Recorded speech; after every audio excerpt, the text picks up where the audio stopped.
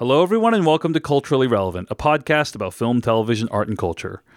I'm David Chen, and it's been a while since the last episode, huh? It's been a few weeks since the last episode of Culturally Relevant, and I wanted to explain what's going on with the show, what's happening. So there's a few big reasons why there hasn't been a new episode of Culturally Relevant recently, and I want to go through all of them. The first one is that I booked several guests for the June-July time period, and several guests canceled on me in a row. It happens, you know? Man plans, God laughs. The corollary to that is you make podcast plans, and the podcasting gods laugh. I've had guests cancel on me in the past. It's not a big deal, but June, July was the first time it happened several times in a row, and other stuff was going on in my life that I'm about to get into, so it really set me back from a scheduling perspective. But the second big reason is that there's just been a bunch of life stuff going on. You know, my dad had a stroke a few months back, and I've been trying to support him and my family through that process. My brother moved his whole family to Seattle, and I spent a lot of time doing what I could to make that move as smooth as possible for them. So just a bunch of stuff like that required my attention, and since Culturally Relevant is my passion project, it's been a little bit idle with all this life stuff going on. But the third big reason why there hasn't been new episodes is because if you're a longtime listener, you know I used to host some relatively popular TV recap podcasts, Decoding Westworld, which is about Westworld, and is now Decoding TV, and A Cast of Kings, which is about Game of Thrones. Those podcasts both covered shows that premiered this summer, and there was a big open question as to whether or not the podcast would continue, especially given my collaborator Joanna Robinson is now hosting podcasts over at The Ringer. Well, a few months back, Joanna graciously allowed me to take over the two podcasts that we've been working on together. I went from not sure if I'd be continuing those shows to now being in a position where continuing them was possible, to needing to find new co-hosts, to then relaunching those shows with new co-hosts, and all that just took a ton of time and effort and energy. But I now have new co-hosts for those podcasts, Siddhant Adlaka and Kim Renfro, with some new collaborators waiting in the wings. And I'm having such a great time doing those shows, and I have plans to make them into long-running podcasts. And so that's actually an announcement I want to make today, which is that I am launching a new website, decodingtv.com, which I want to be a community for people who are into TV recaps, analysis, and thoughtful discussion. The Decoding TV podcast and the Cast of Kings podcast will always remain free, and you can download them on their public-facing feeds. But if you want a premium experience, which includes ad-free episodes, early access to episodes, bonus segments recorded specifically for decodingtv.com, as well as the ability to comment and join the community, you got to go to decodingtv.com and pay to be a subscriber to that website. I hope if you've enjoyed my work here at Culturally Relevant or on those other podcasts, that you will consider joining decodingtv.com. Decodingtv.com will also be the place for all of my future TV discussions. So if I launch a new TV podcast or launch a new paid podcast about a TV show, it's going to be at decodingtv.com. So it's basically this one place to house all of my work, which I've never really had before for my TV-related stuff. I hope you'll consider joining decodingtv.com and help me build this next phase of my online life, as well as this community that I think it's going to be pretty fun to be a part of. So all of this is to say, things have been pretty busy, but I haven't forgot about Culturally Relevant, and I am working on ways to make this show more sustainable moving forward. I have a bunch of ideas for how to do it.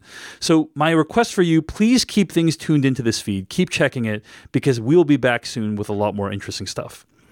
In the meantime, I do have a nice bonus for you today. On my Patreon page at patreon.com/DaveChen, I do these things called office hours, and I run it via Twitter Spaces.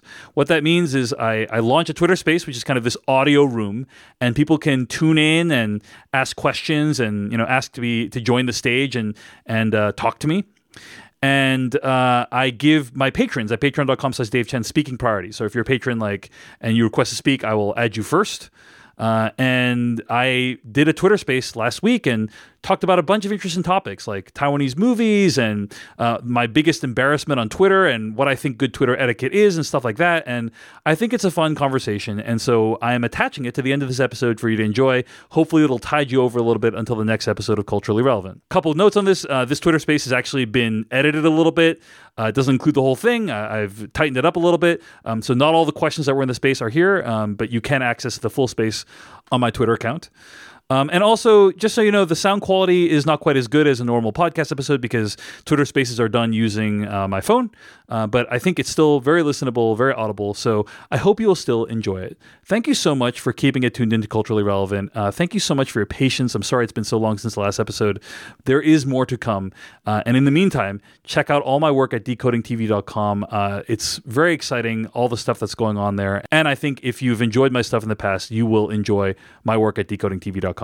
All right, here is my office hours on Twitter Spaces. Enjoy. Good morning, everyone. Welcome to another David Chen office hours. I am open to whatever questions you have, whatever topics you want to discuss. Hit me. Let's chat about it. Let's add Alex. Hi, Alex. You want to let people know where you're from and what you do for a living? Yeah, I live in Southern California. By day, I do real estate appraisal, and by the evening, I do board game marketing. Jack of all trades. So what is on your mind? Welcome to the space. What do you want to talk about? What's your question?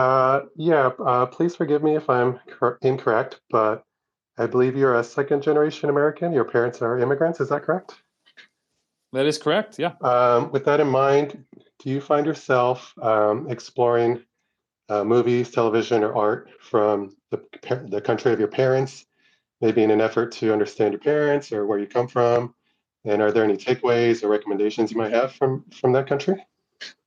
Not as much as I would like, unfortunately. So my parents came from Taiwan, and I haven't. I'm not really. You know, it's interesting. My wife and I are very different, right? Like my wife thinks there's like a lot of value in understanding like someone's past and like looking at the past, like understanding someone completely. And I'm more of like a forward looking person. Like I don't like to think about the past. You know what I mean? In general, like when I think about like my life, I think about like what's next as opposed to as opposed to reflecting what's come before. So that's a very lengthy way of saying not enough, unfortunately, to answer your question. There are some Taiwanese movies that I would like to check out, and that I think are sort of really valuable. And movies by Taiwanese filmmakers like Yi Yi is still on my list of movies to check out. But in general, and movies by Edward Yang, I want to check out. But like in general, it's not something I've really invested a lot of time. Is it something? Are you an immigrant? Is it something that you take pride in doing? My parents are both immigrants. My father's from India, and my mother's from Guatemala. So I tried seeking out Indian movies. They weren't, a lot of them were not exactly my cup of tea. But I do find myself coming back to them, or if I see some film from Guatemala or India, I kind of, it catches me in a way that I try to understand as a glimpse into my parents' past lives, I guess. I guess you'll never truly understand your parents, but they came from such disparate worlds from me that I feel like that's a way that maybe I can connect with them. And just a side note, Yi is probably my favorite movie, so still hopefully implore that you seek it out. I have the Criterion Blu-ray, Alex. It's on my pile of shame, but maybe after this conversation, I will check it out. Yeah, I definitely recommend it. Yeah. I think that one of the things that's kind of informed my relationship with my parents is like they haven't and you tell me if you've had the same experience, but they haven't really felt to me like they've wanted their past to be known. Do you know? Like do you have that experience? Like Yeah, for certainly. me, you know, if I had children, I would want to tell them about like all this, like, you know, children, one day, like before you were born, there was this thing called dial-up modems. And like, you know, we had to log on to this thing called Prodigy to use the internet and AOL, you know, like I'd want to tell them everything about how I grew up. My parents like don't want that, you know, like they have showed very little interest in that. And so, it's kind of it doesn't make me feel like, oh, I want to get to know them better, like by learning their past, because I don't think they want their past to be known terribly. You know what I mean? How about your parents, and what are your thoughts on that? No, I get that. It feels the feeling. And my mother is no longer with us anymore, but from when I was with her, it seems like they came here for a reason to get away from whatever circumstances they were in. My mother, especially, and my father. He found there's better opportunities here, so why focus on, um, his past life. I've even asked him, would he ever want to go back and live where he came from? He said, no, I spent so much effort and time, and it was so hard to get here. Why would I ever want to get back? So I do definitely get that sense as well. I think there are some parents who are like, who are immigrants. They come here. They're like doctors and like professors and highly respected people in their in their home country, and they come here and then they have to like start from scratch, and it's very kind of humbling, right? Yeah. But then you have parents like my parents who were like already blue collar people in their country, when they left their country, and they come here and they actually like theoretically have more quote unquote status. So I think it's just like a very different relationship to the past, depending on like what your situation was before, probably, right? Yeah, that's an interesting dichotomy there. Yeah, my parents were the same. They didn't come from much, so same. But okay, the take home, Alex, is I got to check out Yi Yi on the Criterion Collection, right? If anything comes from this, I'd be glad. Okay, I will try to make it happen. Alex, thanks so much for your support. Really appreciate it. Thanks, David. If you're just tuning in, this is David Chen Office Hours, taking any questions or topics from the audience and giving speaking preference to anyone who supports me on Patreon, patreon.com/DaveChen. All right, let's add Han to the stage. Your username says you're from Chicago, so I assume you're from Chicago. And is there anything else you want to tell people about what you do with most of your time? I'm an editor. I spoke with you in your previous space. I edit words and not video. So that's what I do for my day job. My question to you is, have you ever had a kind of an embarrassing exchange on Twitter with a celebrity or a film critic or someone you admire? 100%. It happened. First of all, it happens all the time. And secondly, there was one that happened very recently that I vividly recall, because I felt really terrible about it. Basically, Devon Sawa. Do you know who Devon Sawa is? Not familiar with that person. Did you ever see Final Destination 1? Long time ago, but I don't remember it very well. Well, he's the main character in Final Destination 1, right? And talented actor, like a key part of like my childhood, watching movies. Like I watched a bunch of Devon Sawa movies, and I think I like the guy. He seems like an affable fellow and a good actor. Okay. Also, I think he was recently in Hacks. He was great in Hacks recently as well. Okay. Anyway, so I get a lot of emails from people. DVD, check out this movie, check out this thing that's opening in theater. I'm on a bunch of publicist lists. And I got this email for a movie that Devon Sawa was doing that was going straight to DVD or straight to streaming, I think. Okay. And I tweeted out the image. I said, hey, wow, like I think it was when I saw like Devon Sawa's grizzled face on this straight to streaming movie that I realized I'm fucking old. It was something like that. It was meant to be like very self-deprecating, right? Like I tweeted that out about like, oh, like seeing Devon Sawa, who's like roughly my age, like appear like as kind of this grizzled old detective, made me realize how old I am. That was kind of what the thrust of the tweet was. Yeah. Devon Sawa saw that tweet because I guess he's like got a Google alert or a Twitter search for his name, and he basically put me on blast, rightfully so. Afterward, he basically responded and was like, David, like most movies go straight to streaming these days. There's no shame in it, and B, I'm fine with how I look. And he kind of took it as though I was criticizing him on two levels. Like I was criticizing the fact that it was like straight streaming, and also that I was criticizing his looks. When in fact, I'm not even making movies right now. So the fact that you're making movies is a huge accomplishment. And B, it was meant to be self-deprecating. Devon Sawa is obviously a much better looking man than me. And so I felt really terrible that he took it that way. And I actually like responded on Twitter and I apologized. And then I like DM'd him and like I apologized via DM too.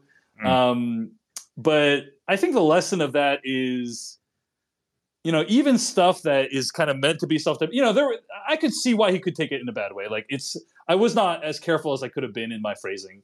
But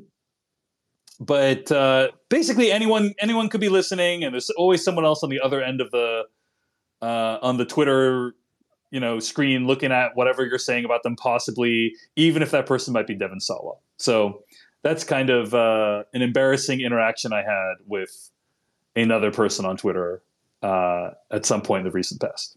Well, I appreciate you sharing that. Do you mind if I just share one story? It's almost like a confession. I've been, yeah, you want to unburden yourself. I've been holding on to this for years, yes. and I've never known like where to unload this. Okay, all right. Well, here but it is.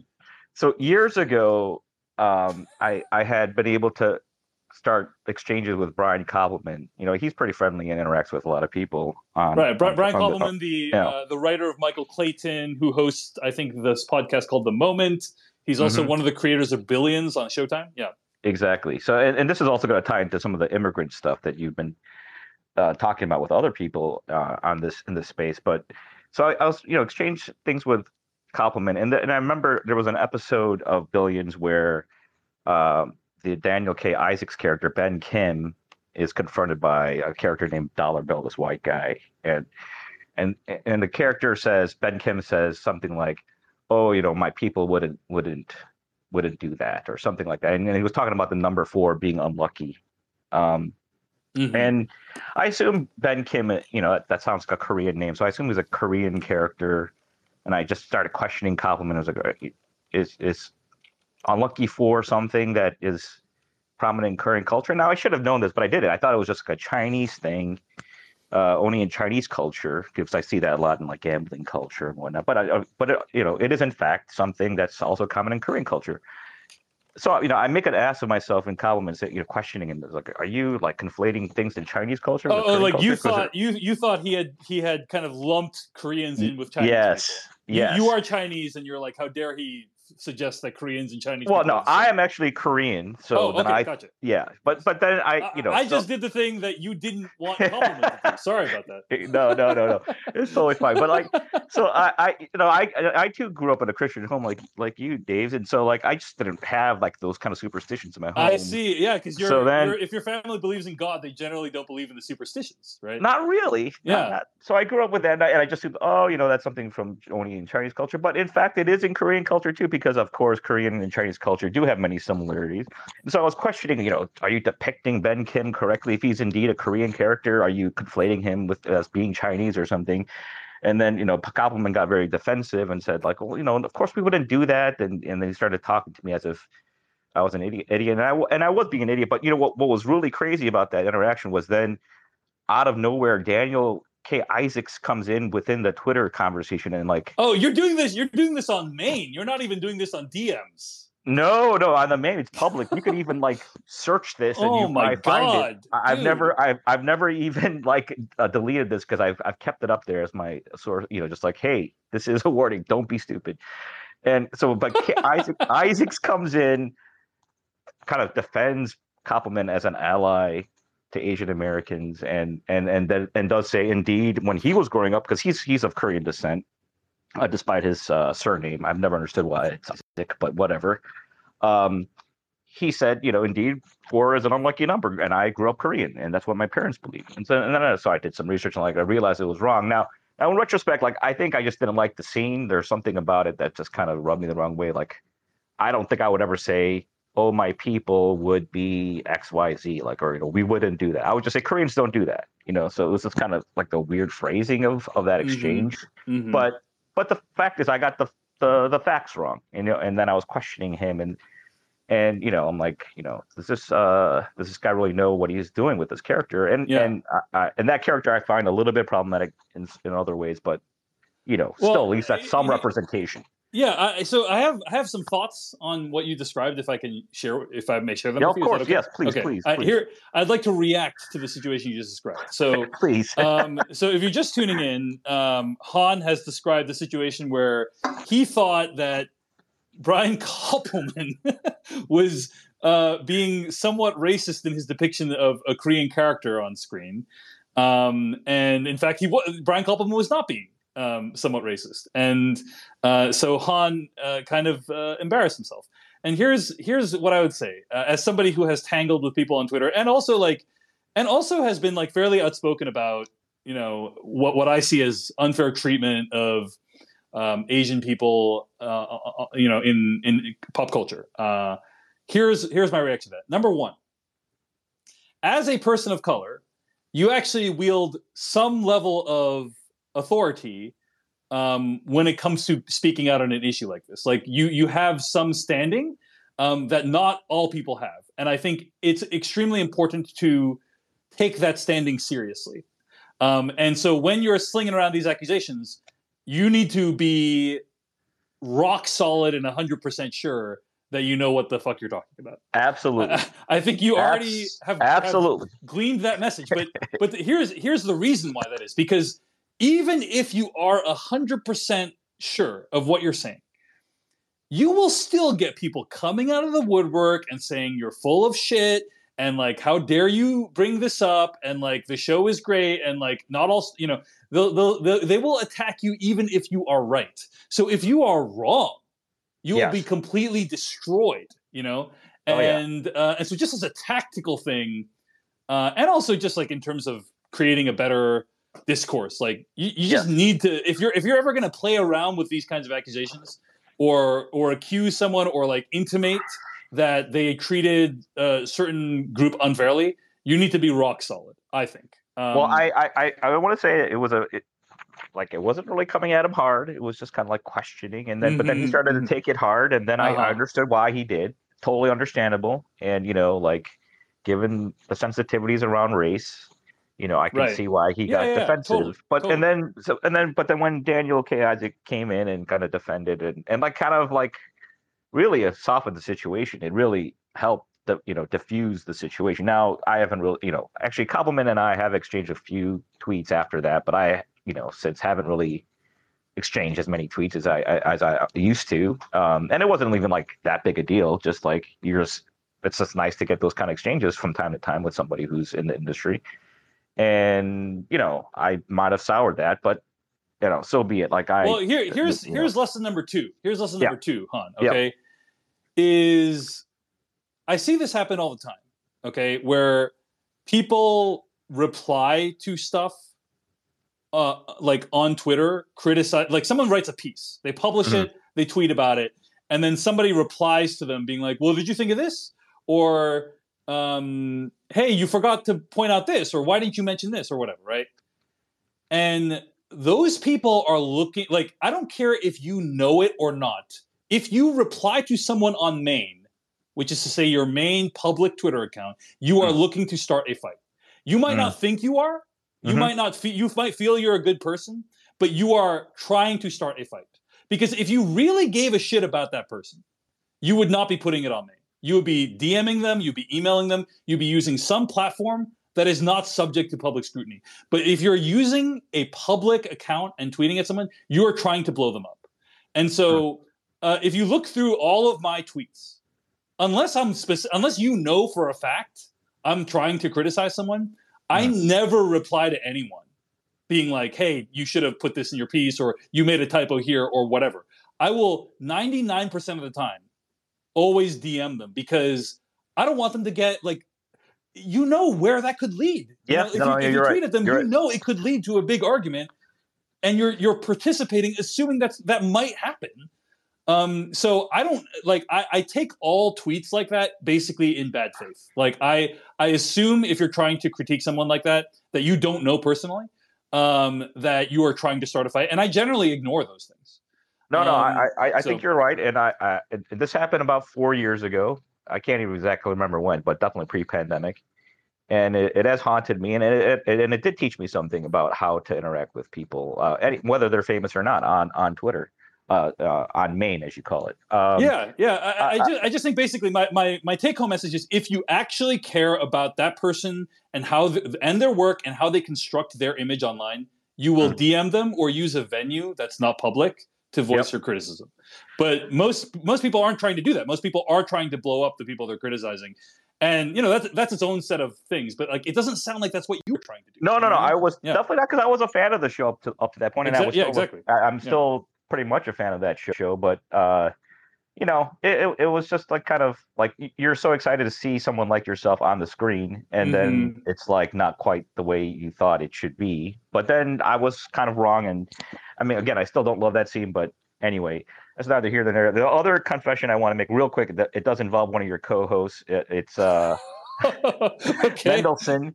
Yeah. I looked at one of his Rocky rankings of all the Rocky films, and I looked at it too quick, or I just even read the headline. I didn't even read it carefully, and I said something to him. I can't even remember what, and then I just didn't read it carefully enough, and I made a mistake. And I didn't mean to like offend him or anything, but after that, he hasn't tweeted me back either. So if Scott Mendelsohn, he probably won't even remember, but I apologize for that too, because I should have read the article more carefully before I responded to him. So, well, valuable lessons were learned, Han. Thank you for letting me rant and give you a hard time here on. No.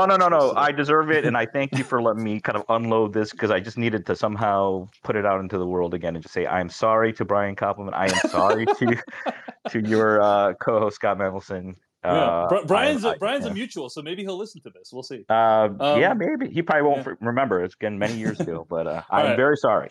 All right, Han, thanks for tuning in. Really appreciate it. All right, take care. Bye-bye. Bye.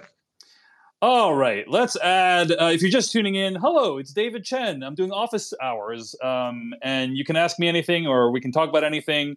And if you are a patron of mine at patreon.com/Dave Chen, you will get speaking priority. Alec, welcome to the stage. Can you hear me, Alec? Hey, yeah, I can hear you. How you doing, Dave? I'm doing great, Alec. Happy to be talking to you. Where are you from, and what do you do, for those in the room? Yeah, I'm calling in from Brooklyn, and I work in fitness tech industry.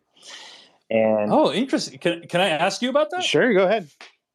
What is fitness tech exactly? Like, do you design machines, or what is that? So I was with Peloton for 3.5 years, and I was directing. Directing their classes. So. Oh, that's amazing! Dude. Like awesome. The lights, cameras, audio, all that stuff that you see on the tablet. It's a cultural phenomenon, the Peloton classes. Yeah. Well, I'm not with them anymore. That was part of their huge layoff a few months ago. I'm sorry. Did you land in a good place, or where are you? Yeah. So are things okay? Yeah. So actually, I took a few months just to kind of live my best life and catch up with family and friends, and do my honeymoon with my wife that we didn't get to do because of the pandemic, all that sort of stuff. And now I'm like in the midst of a job hunt, and it's been pretty good so far. So hopefully I'll be jumping back into the workforce very soon. But my question for you is, can you share any details on what your next, I guess, big project is? And I'm kind of wondering, are you considering doing another feature like The Primary Instinct or anything long form? Yeah. Here is my thoughts on it, on what's next. I will say that a bunch of things happened at one time. I left my job, my full-time job. That's one thing that happened. Another thing that happened is Joanna Robinson allowed me to take over Decoding Westworld podcast and also a Cast of Kings podcast feeds, because she's podcasting over at The Ringer. And number 3, Westworld premiered its 4th season, and House of the Dragon is about to premiere in like less than weeks. And so those things all happened basically this summer, and I've spent a huge amount of time finding new co-hosts for those shows, like working with those co-hosts, like spinning up those shows. And my goal is to kind of make those into weekly, like ongoing shows that can sustain themselves financially for the long term right now. And I feel like it's possible to do that, but it has taken like a lot of time and a lot of effort, a lot of work over the course of the last couple months. And the reason why, like, I wish it wasn't all happening at once, Alec. I wish Westworld and Game of Thrones were like next January, then I'd have like a lot of time to kind of think and plan. But I think basically I'm focused on getting these shows into a place where they're running weekly and also financially stable and financially self-sufficient right now. And once I'm at that stage, then I'm going to focus on what comes next, which will hopefully be, even more creative than getting this media empire into a good place. Like the film cast has been in my estimation, like very successful, very meaningful part of my life, both professionally as well as financially. And I feel like there is the possibility that these other two shows each could do the same thing. And so that's kind of what I've been spending most of my time on. So yeah, that's exciting, man. And I think the video stuff you're doing with the film cast now is looking pretty good. And I really hope you guys do your Avatar Land video tour. I think that could be pretty dope. Yeah, we're thinking of going to Pandora Land and filming that because I want to see Jeff Kanata lose his mind seeing Pandora in person for the first time. So anyway, not as exciting as an answer as you might have been looking for, but it's kind of dominating all of my thoughts right now. And I'm really loving like my new co-hosts. Like I have never worked with these people before for an extended period of time. And I'm really loving working with Siddhant Adlakha and with Kim Renfro. And it's exciting to like help introduce a new group of people to someone who I think is talented. Do you know? For sure. And Sid is definitely one of them. Sid's awesome. Yeah. Siddhant is great. We have these audiences for these podcasts, the Westworld podcast, the Game of Thrones podcast, and to be able to like introduce those audiences to people who I think are really cool and really smart. I find that very meaningful, and it's like, oh, now these tens of thousands of people may follow this person to whatever they're doing next. And that's very exciting. So I'm finding that enormously gratifying. Anyway, Alec, any other questions? No, that does it for me. Thanks, man. Alec, thanks so much for your support, man. Really appreciate it. It's made a big difference. And sorry you went through the Peloton madness, but glad you're landing in a good place. All right. We're entering the end game of the office hours. Here we go. Chris, you've been waiting for a while. Chris, speak. Can you hear me? Yes, sir. Can you hear me? I can. Chris, let people know where you're from and what you spend most of your time doing. My name is Christian. I am from Los Angeles, California, and I work for a community college in the greater Los Angeles area. I basically create the schedule of classes for my school. Cool. Before I ask my What's on your mind? Before I ask my questions, I just want to shout out to Mike Gaines, who's in the room, and thank you for all your hard work on the Totally Rad show. It made my 20s much more enjoyable than it was. So thanks, Mike, for the Totally Rad show. Mike Gaines, very talented visual artist who works on legit TV shows, but perhaps his greatest contribution to culture is the Trump Draws Twitter account, which was a pretty awesome Twitter account with some great GIFs that I'd recommend you check out. Totally forgot about that. Yeah, anyway. That Twitter account was legendary. And my question for you is pretty basic. Have you read any good books lately? And what is your favorite book that you tend to go back to when you need to, read something good? Interesting. I would say, honestly, the best book I read recently is a book I covered on Culturally Relevant called Sandy Hook, An American Tragedy and the Battle for Truth. Not a book that most people will want to read because it is deeply, deeply upsetting. But it's basically not just about what happened at Sandy Hook, but about the misinformation war that occurred afterwards. It's exceptionally well written. Elizabeth Williamson is enormously talented. And it's also it also captures something that I feel is distinctly American, the book is called Sandy Hook, An American Tragedy. Only in America could you have a tragedy in which dozens of children and adults are mowed down by an AR-15 at a school, and then you have literally thousands of people who are convinced to believe that event did not occur and go on to harass those people whose children were murdered in that event. Only in a country as fucked up as America could something like that happen. And so I feel like, yes, it's a document of something that is tragic that happened in our society, and it's worth checking out for that reason. But the fact that it captures kind of something that I feel like is distinctly American makes it really, really valuable. So anyway, there is a heavy topic for you. But I'll tell you the book I read before that one, which is not as heavy. It was Kyle Buchanan's book, Blood, Sweat, and Chrome, which is about the making of Mad Max Fury Road. It's like an oral history of Mad Max Fury Road. That was great. Obviously, Mad Max Fury Road, one of the greatest films of all time. And Kyle Buchanan did a good job putting a bunch of these interviews together for Blood, Sweat, and Chrome. So much lighter topic, much more probably relevant to the people who are interested in my general work. But I contain multitudes, Chris. I contain multitudes. So, Chris, any books that you would recommend recently, or any reason you bring up this question? I tend to listen to a lot of audiobooks when I'm in the office, and I just finished checking out In the Garden of Beasts by Eric Larson. It is about the real life story of the American ambassador to Berlin just as Nazi Germany was taking off.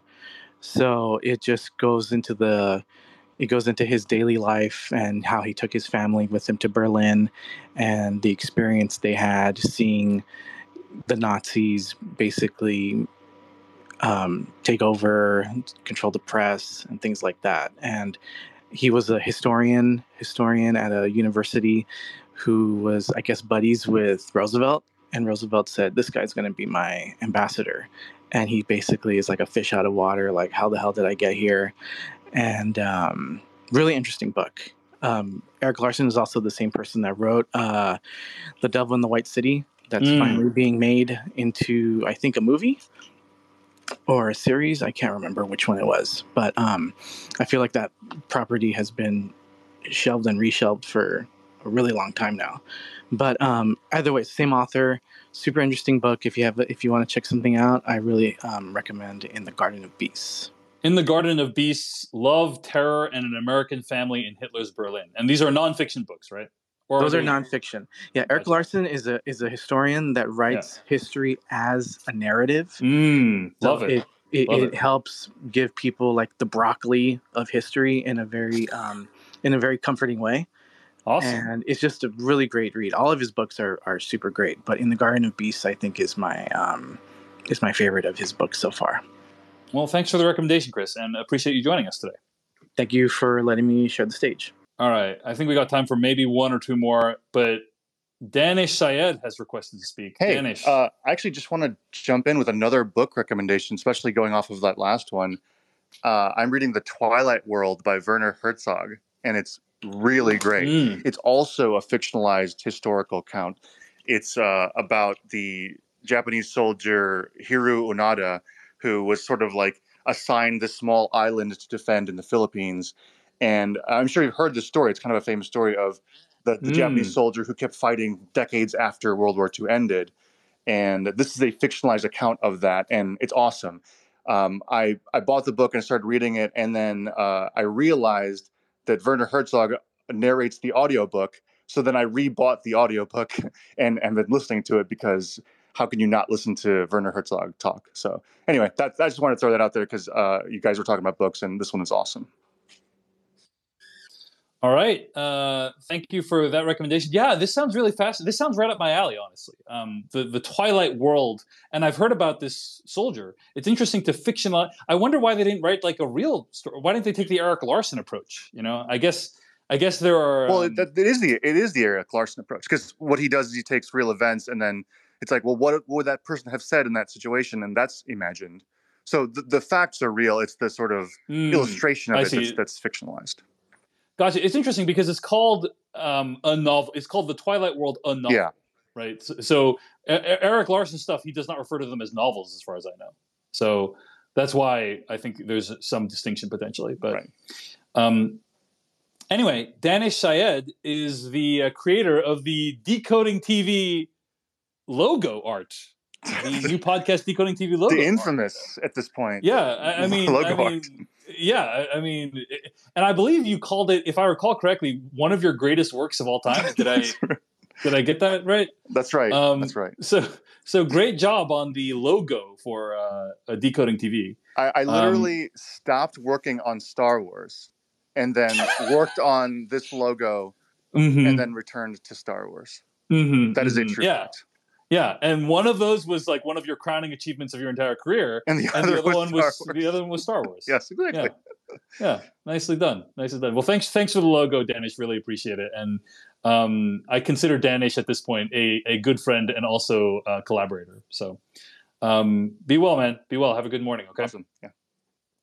Okay, I'm going to do one final question. This one comes in from David, David N, who writes in with a DM question. He says, I'm fascinated by the fact that you drive a $300 Toyota Corolla. That being said, what do you spend money on that you consider excessive? This is in response to a conversation that my wife and I had on the personal Patreon page, where we reviewed the latest episode of Better Call Saul. And she told a story about me and the car that I used to drive when I met her, which was a Toyota Corolla that had a trade-in value of $300. And it had no power windows, no power locks, barely power steering. And David N is asking, what do you spend money on that I consider excessive? I would say I spend a lot of money on like tech. You know, I'm a very early adopter kind of person. I'm very energized by technology because I'm always wanting to create things in a new way, and so I'm always buying the latest camera or the latest kind of thing that I'm like, oh, maybe this will take my creativity to the next level. Recently, I've slowed down on it because, as the old adage goes, you don't need like the most expensive technology to create great things. You need time and will and creativity to create great things. And I think, as time has gone on, my mentality has shifted from like, oh, I need to get the latest, greatest thing to like, I need to spend more time working with the tools I already have to create great things. And so that's kind of what I spend most of my money on is like tech, like tools, like cameras. I recently got 360 cameras that I'm using a lot. You can see on my Instagram page, like using a lot of 360 because I want to create new, different, interesting things. But yeah, I think it's important in addition to like getting the latest gear, which I don't think is important at all. It's important to figure out like how you can deploy what you have to make what you want. And that's arguably as important, if not more important. Okay. Some closing thoughts from me, David Chen. I think that's going to bring us to the end of this week's office hours. It's been a while since I've done one of these, and it's because the last few months have just been really, really intense and busy, and there's been a lot of stuff that's going on. But if you're listening to this, or if you contributed it, it likely means you're a patron at patreon.com/Dave Chen. I see a bunch of patrons in the room right now, and I want to give a big heartfelt thank you to everyone who's supporting me during this time, especially as I'm trying to make a living doing what I do online, and trying to kind of build the next steps of what I hope will be a vibrant, online empire where TV and film are discussed critically, analytically, and thoughtfully. I really appreciate all of your support. So thank you so much if you do support me at patreon.com/Dave Chen. And I'm going to try to do these a little bit more frequently, at least once a month moving forward. But hope you enjoyed this one. Be well and talk to you soon.